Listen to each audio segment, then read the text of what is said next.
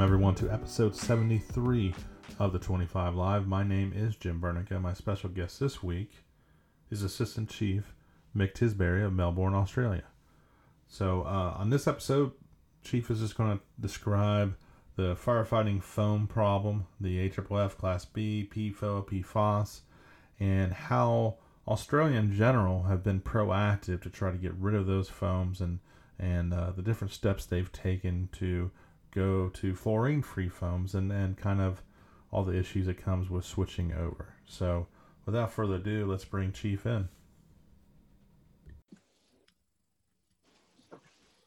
All right, Chief Tisbury, welcome to the show. How are you doing this afternoon there? Yeah, not too bad. Thanks, Jim. Yourself? Not too bad. It's your afternoon there. It's way past my bedtime here, but that's okay. That's not your problem. That's my problem. I got nothing going on tomorrow. I'll be able to sleep in, so no worries. But let's just kind of jump right into it because, in Australia, your country has been much more proactive in regulating these chemicals, these PFOS chemicals in the foam and the firefighting gear. And I know you've been a big part of that. So if you don't mind, I'll just tag you in and let you kind of talk about these chemicals, the problems that they had with it, and how you've been able to help with kind of getting rid of them and starting fresh with these new foams that don't have these dangerous chemicals that get in our cells and also our water systems. So I'll tag you in, sir. Yep, no worries, mate. So this journey of mine started, so I'm an Assistant Chief Fire Officer with Fire Rescue Victoria, but I'm also the Vice President of the United Firefighters Union here in Australia. Very proud to hold that role. And our number one priority is firefighter safety. So make no apologies for doing what we're doing in order to protect our firefighters, but also the community and the environment. So 2011, it's when the PFAS in our firefighting foam sort of really came to our attention. But we'd stopped using PFAS-containing foam in 2007. So we really didn't think we had much of an issue. And the reason we stopped using the foam, basically, governments didn't really help us, whether that be federal or state governments. It was too easy to put your head in the sand. So we've sort of done this in spite of government as opposed to with government. So legally, you can still use PFAS-containing foam in Australia. With the work that we've done, we've been able to just stop using it. So every fire service, both federal and state fire service in Australia now, doesn't use PFAS-containing firefighting foam. And the reasons for that is the links to, they call them emerging links to various diseases, cancers, thyroid disruptions. They can cause reproductive issues as well as birthday effects in kids. So we're just erring on the side of safety based on the precautionary principle, rather than us having to prove that firefighters are pretty big victims of workplace cancers, occupational cancers. But rather than having to prove that something has caused your cancer, which is almost impossible to do given the amount of exposures to the thousands of toxins we get, using the precautionary principle, we're saying, well, I'll tell you what, how about your chemical companies prove that it's safe before we start using it? So we went away from fluorinated foam and we only use fluorine-free foam now in Australia. So that's airports, Defence Force bases, and every fire service in the country. One of the biggest issues with PFAS, so there's still a little fair bit of confusion out there between PFOS, PFOA, PFXHS. They're all part of the same family, which is PFAS, per and polyfluorinated alkaline substances. So, and there were, the chemical companies, the DuPonts of the world and 3M say, there's no links, there's no proof that these chemicals cause cancer. However, their own evidence at various federal government Senate inquiries here is that it's more probable than not. Well, to us, that's not acceptable. So there are safe, effective foam concentrates out there which don't contain PFAS. Now, we've been using them since 2007, and every B-class fire that we've extinguished have been extinguished with fluorine-free foams. So they work. So there was a lot of misinformation put out by the chemical companies, but sold only fluorinated foam, that the fluorine-free foam didn't work. We tested it extensively in 2007 on hot fire scenarios, because prior to introducing anything like this, we wanted to be 100% sure that it worked, and it did. And every B-class fire has been extinguished here in Australia has been extinguished with fluorine-free foam, so it works. One of the big issues with the fluorinated foam is it's an endocrine disruptor. So we know that our firefighters being firefighters, we're exposed to hundreds, if not thousands, of carcinogens and toxins just in the course of doing our job. So what that means is, because it's an endocrine disruptor, it mucks around with the immunity, and it makes us more susceptible into getting cancers and being exposed to all the other toxins that we're exposed to. So that's why we made the decision to go to fluorine free.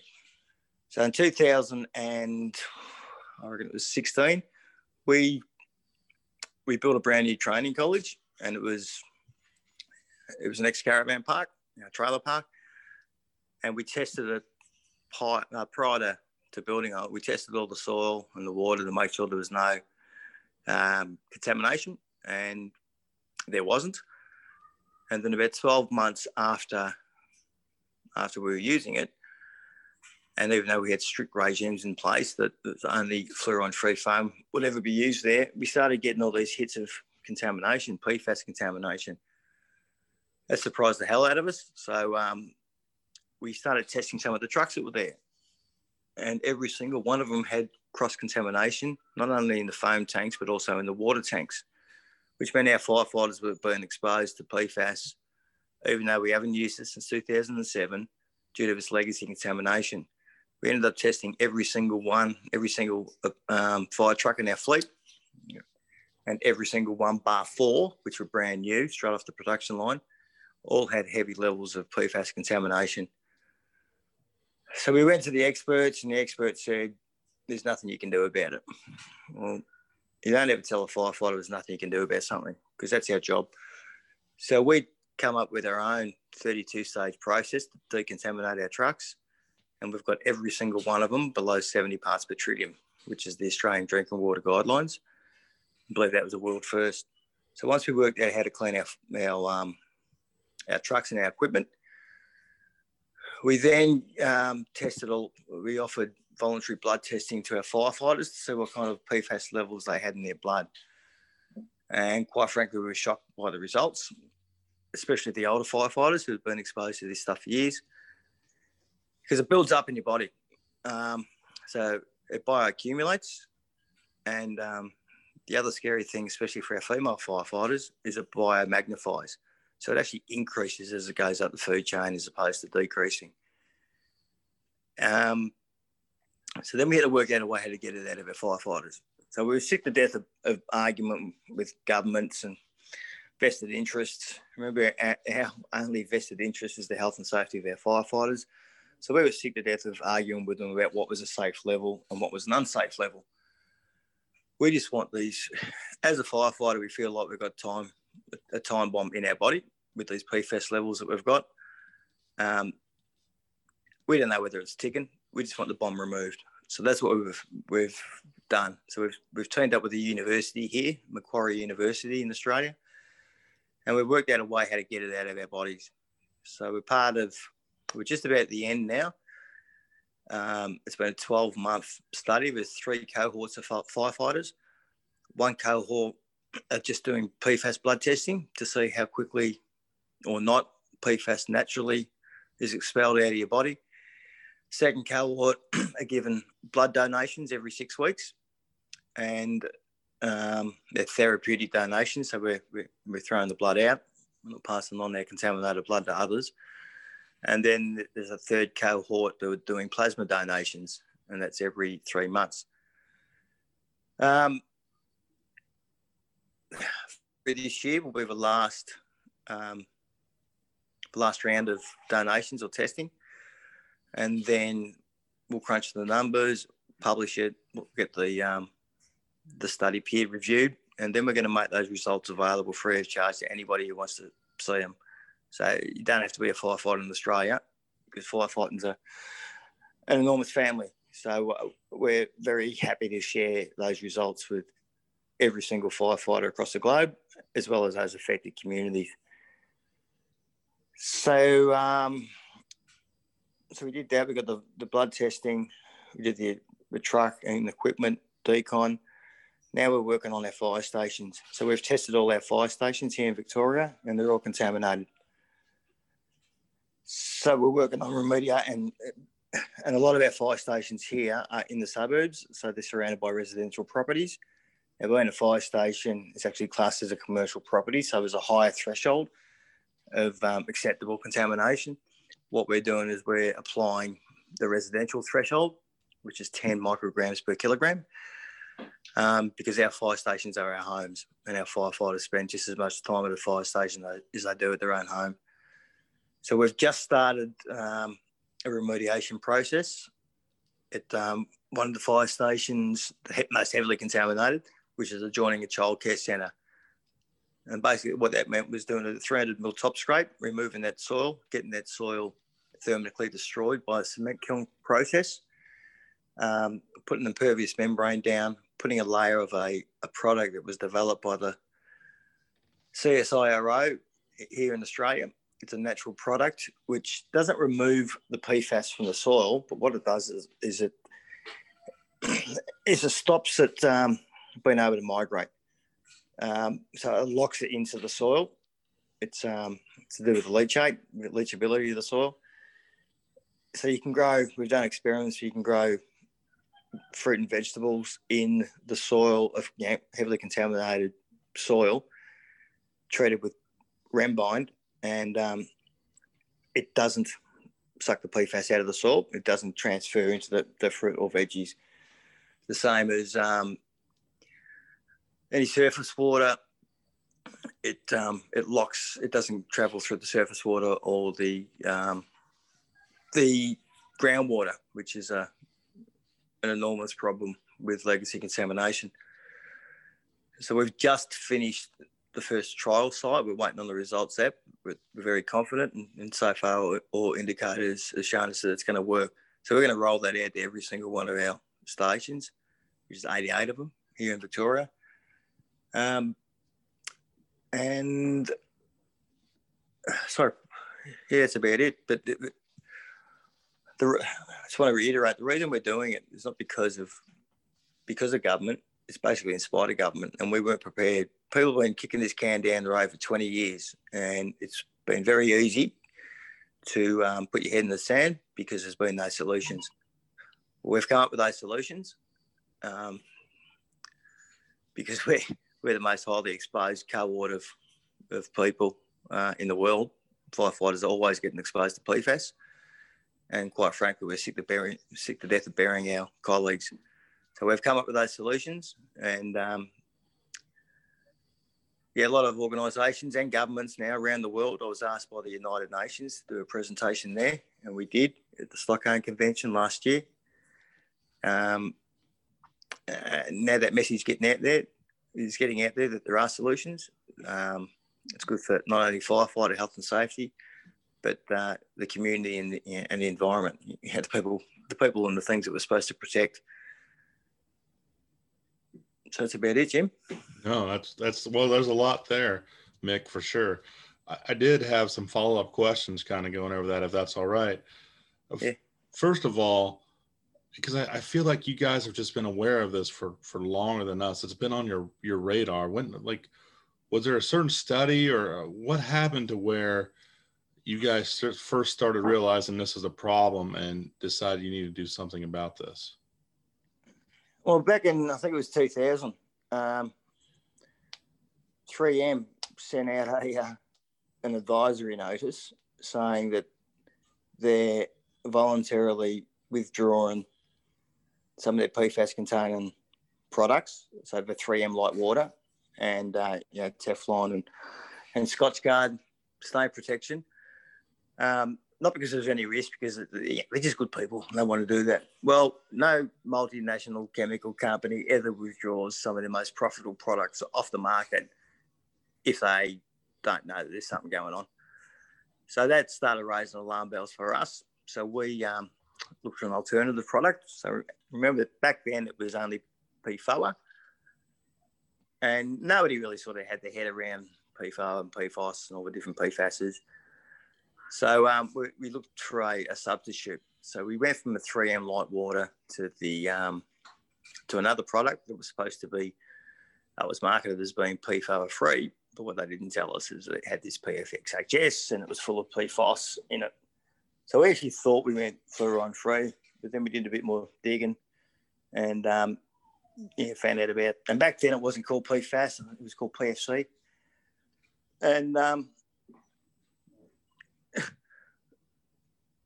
so whilst that wasn't a C6, and that's a carbon length chain. C8. They were C6s, and what we've found, especially in our blood study, is we've actually now got higher levels of the PFXHS, the C6s, in our body than we do the PFOS and the PFOA. So that has a longer. So it's easy to, basically, in layman's terms, it's easy to get into your body. It's easy. It's got a longer half-life, and it's a lot harder to get out of your body. So, we bought a bit of a pup there.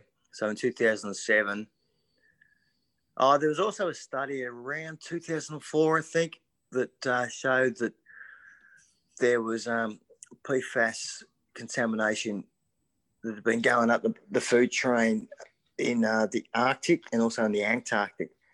And for, especially the Antarctic, there's not a lot of heavy industry there. So that started raising some alarm bells that you're finding in seals. Mick, they've actually, I looked into that recently. They've got like 5,000 residents in Antarctica, and they have a lot of people that come travel and do research. But I looked into that just like last month because I realized my podcast was downloaded in 6 of the 7 continents, and I was like, oh, I just need somebody from Antarctica, and I got all 7. That's going to be hard because there's only like 5,000 of them. That was a little random side note for you. But when you start finding PFAS contamination down there, you got a problem, a worldwide problem. Absolutely. So that's why. So it was about 2004, I reckon. We come across that, and then so that's why we just said, dug a little bit deeper. The foam concentrate we were using, whilst it may have been marketed as PFOA free, it was full of PFAS. So that's when we drew a line and said, that's it, only fluoride free foam. Let's trial it first to see whether it's effective, and absolutely it's 100% effective. But there's still a lot of industry out there, and a lot of so-called independent experts who are saying it doesn't work. Let me tell you, here in Australia, every B-class fire has been extinguished for the past 10 years, has been extinguished only using fluoride-free foam. So it does work. Perfect. No, and I also applaud the fact that you didn't wait on government. That's kind of what we're doing here in the States. You just said, we're going to change on our own. And you made it a point throughout your fire service to just kind of do the right thing and not wait to be told to do it. So I definitely applaud you on that. You mentioned how all of your apparatus, like once they had that C8, the PFOA in them initially, it was really hard to get it out, and it was kind of stuck in there. How did you end up? How were you able to clean out your apparatus to where you were cross-contaminating any of the water, any of the other firefighters? You're basically trying to, able to get rid of it. It's a 32-stage process. But what we found is a lot of the old 3M light water had crystallized inside the pump casings and the pipe work. particularly around the joints and the threads inside the pipework behind the pump casing. So we, now that it's probably some really fancy scientific reason why this has occurred. Don't ask me what it is. There's a fair bit of trial and error. But what we found is flushing, and there's a multiple stage flushing process we go through. But we basically reversed flushed the trucks. So on your deliveries, we basically treat them as feeds, and the water would have to be set at 70 degrees Celsius. And that just seems to be the sweet spot. Now, I don't know why 70 degrees is the magic number, but it is. But it works. And by reverse flushing it, I suppose you're going against the water flow. So we had to make up various manifolds to be able to do that, to fit onto, putting water into the deliveries and remove some of the non-return valves. Around the breather caps too on the tanks, the foam tank. We found like heavy crystallization around those breather valves. And all the water, of course, had to be captured and treated and sent for destruction. But it worked. So we've got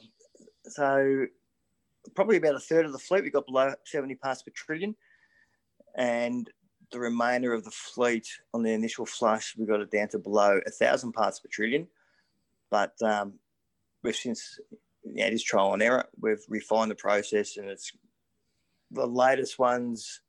Every single appliance we've been able to get below 70 parts per trillion, which is pretty significant. Seeing yes, that's probably the equivalent of 70 drops in an Olympic-sized swimming pool. So we're getting down to really low levels, which is really positive. That's good. That's awesome. Did you have the fact that you kind of went about this yourself and didn't go through government? Did you have any fights with the big chemical companies trying to keep you with this fluorinated foam, or were you able to just kind of circumvent that? No, you were able to. Oh, you did have them. Okay. Oh no, yeah, they tried, and they still haven't given up. When I was at the United Nations last year, well, actually it could have been the year before. Sorry, yeah, it'd be the year before because I've just flipped over to the new year. There was a whole cohort. They call themselves the Fluorine Council, and they were there trying to discredit everything we've done and saying that the fluorine-free foam doesn't work and you can't use it on these type fires. Well, I believe we were the first firefighters to ever present to the UN, to the Stockholm Convention, and certainly the first trade union. And we were there to actually we had, like I said, we had no vested interest, mate, except for the health and safety of our firefighters. And all the garbage that was spun, it was very easily, it wasn't too hard to tell them and to provide the evidence and the facts to show the representatives of the UN that what they were being sold was garbage. Right, that's perfect. I've been to, real quick, another side story. I went to Stockholm before too, and I was hanging out with some friends there, and they gave me a snack. And just random question for you: what kind of snack do you think they offered me there in Sweden? Be fondue, cheese fondue. No, that would have been good. No, but they gave me a bowl of Swedish fish, which I just thought was ironic. I don't know. It's like if you came in America and I'd give you some American cheese. Yeah. Actually, I did. I went to Nashville last year, the year before, to talk about some of our processes here with the IAFF, because they were also present at Geneva for the Stockholm Convention. Uh-huh. Very nice. Nashville is 1 mile place. I'm still suffering from the hangover. Nice. Now, over here in the U.S. and I've seen this also in Canada, again, we're so behind the 8 ball. It's like when 3M dropped out and said, "Hey, we're backing out off of that." They gave that hint out. Like it was there, right there. Everybody should have said, "Hey, what's up with this?" You guys did. Over here, we kind of didn't really. We just ignored it. It wasn't on our radar. This stuff wasn't really on our radar here until the last few years, and that's with the help of Rob Alott, the attorney, and the whole Dark Waters and The Devil We Know, and of course Dr. Graham Peasley from Notre Dame, and Diane Cotter. And I mean, now it's an issue, but it seems like you guys are already a decade plus ahead of us here. So with that being said, trying to move forward here and trying to get to where you're at, what kind of recommendations would you make for us here in the States and Canada, really? And never give up. Whenever you see studies, dig a little bit deeper and find out who's paying for them. And a lot of the times you'll find out those studies that say there's nothing to see here, or it's an emerging health risk, and there's no proof. They're usually sponsored by the chemical companies. So the chemical companies' vested interest is to keep selling their product. They can come up with it, whatever chemical that they want to. And they flog it out in the community to make a quid, and it doesn't seem to be any ramifications. So we're not. I'll give you an example. So 1991, where this one of the biggest fires I've ever attended. It was called Coode Island. It was a big petrochemical farm, and there were tanks exploding, and we ended up evacuating or locking down the whole city of Melbourne, which was the biggest call that had ever been made at the time. Now, a lot of those tanks contain benzene, and I remember the supposed experts at the time telling us, don't worry about it, it's only benzene. There's no proof that it causes cancer. There's no proof that it's harmful. There's only emerging evidence. All the same garbage we're hearing today about PFAS. Yet they were going to look after us. Those firefighters who are exposed, we'll look after you. We'll do the health testing. We'll do medical monitoring. We'll do screening, cancer screening. Well, here we are 30 years later. I'm still waiting for the first cancer screening. I'm still waiting to be looked after. And I've buried so many of my mates who attended that fire. It's frightening. So now I'm in a position to be able to do something about it. I'm not going to wait. And we now know that benzene is a Category 1 carcinogen. I'm not going to wait another 20, 30, 40 years to say, hey, sorry, we were wrong about that PFAS stuff. We know there's safe and viable alternatives out there, and we've just said, bugger it, we're using them, and we don't care what anyone says. Worst case scenario, we're not introducing more toxins and chemicals into the environment and our people. So even if we are wrong, I really don't care less. I'm sick to death of having the argument about what's a safe level and what's an unsafe level. We're just not using it. Full stop. No, it's perfect. And you've kind of created for what I think is the blueprint. Even here right now, everybody's going, well, I don't know if there's really any good alternatives for foam. Right now, there's just not a whole lot on the market. And here you are, 14 years ago, you proved that there were, and you've been using them ever since then. So,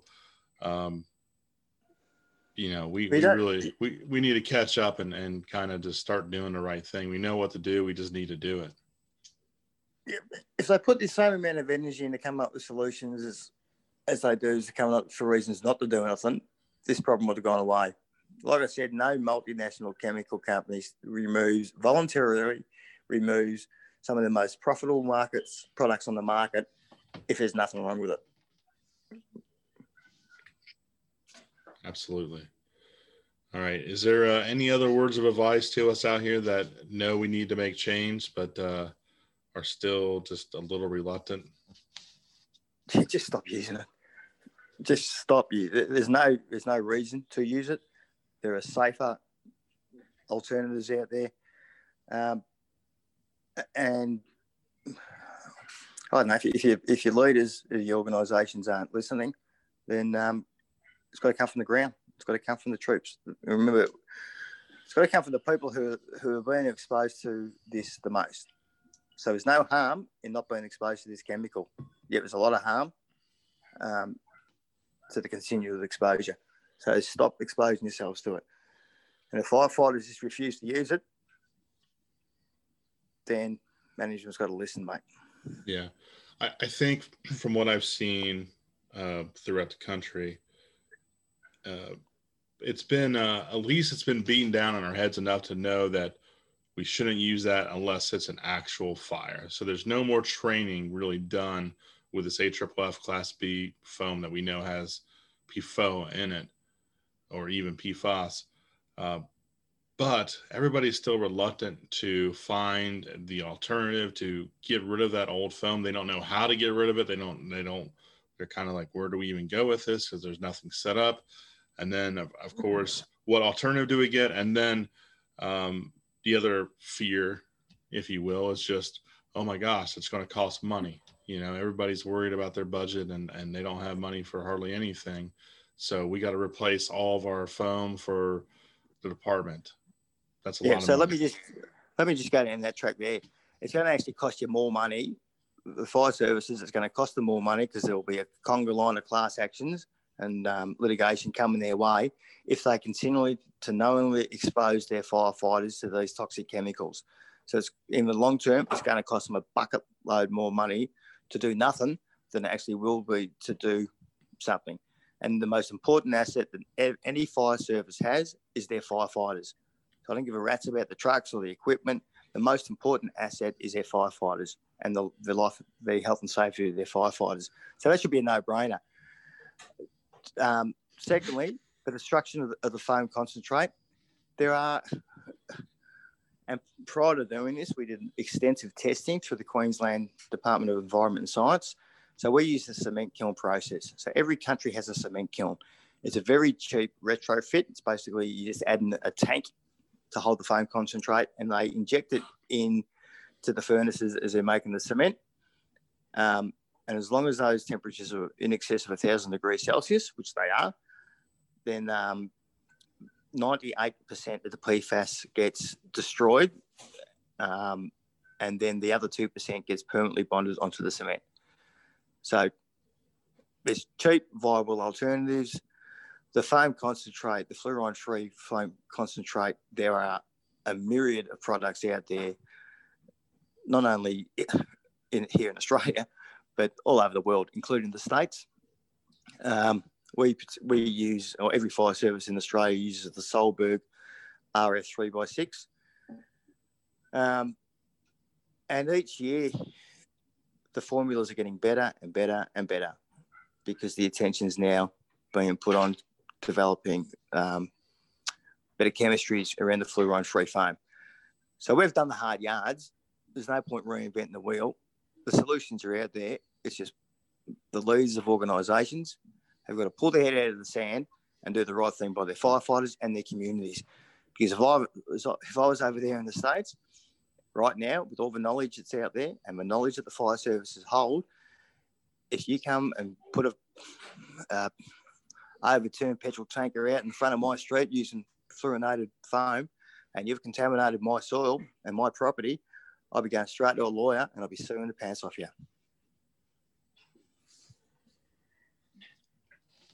Yeah, no, you're right. But, it's that's if the person is educated on what it is. And unfortunately over here, the average person isn't, and even the average firefighter isn't. So it's, you're part of actually helping that. You just agreeing to be on this podcast and sharing your experience is going to help hopefully change the mindset, or at least educate our firefighters and get them working on a solution, start the process. So absolutely. Yeah, because go ahead. Sorry. There's no such thing as a good dead firefighter. No. We're sick to death of burying our colleagues. And there's no honour in dying being a firefighter either. We all want to go home safe. We all want to go home to be with our families. Yeah, we do a really good job. We do a service to the community. We shouldn't pay with that with our lives. No. Our job is dangerous enough as it is without being exposed to these toxic chemicals when there are safe and viable alternatives. I agree 100%. So with that, I can't thank you enough for spending a little bit of your afternoon with me and just sharing your knowledge. I really do appreciate it. I know all of my listeners do as well. So this is Obviously over here, it's a new topic, but it's an important topic. It's a topic that is definitely gaining a lot more attention. And so I appreciate you kind of bringing even more light to it, and knowing that there are alternatives. There is light at the end of the tunnel. And you kind of helped even giving us kind of the path there. So I can't thank you enough, Chief, for doing that. No worries, Jim. All right. With that, have a good afternoon. And all my listeners, I'll talk to you next week. Thanks, brother. See you, mate.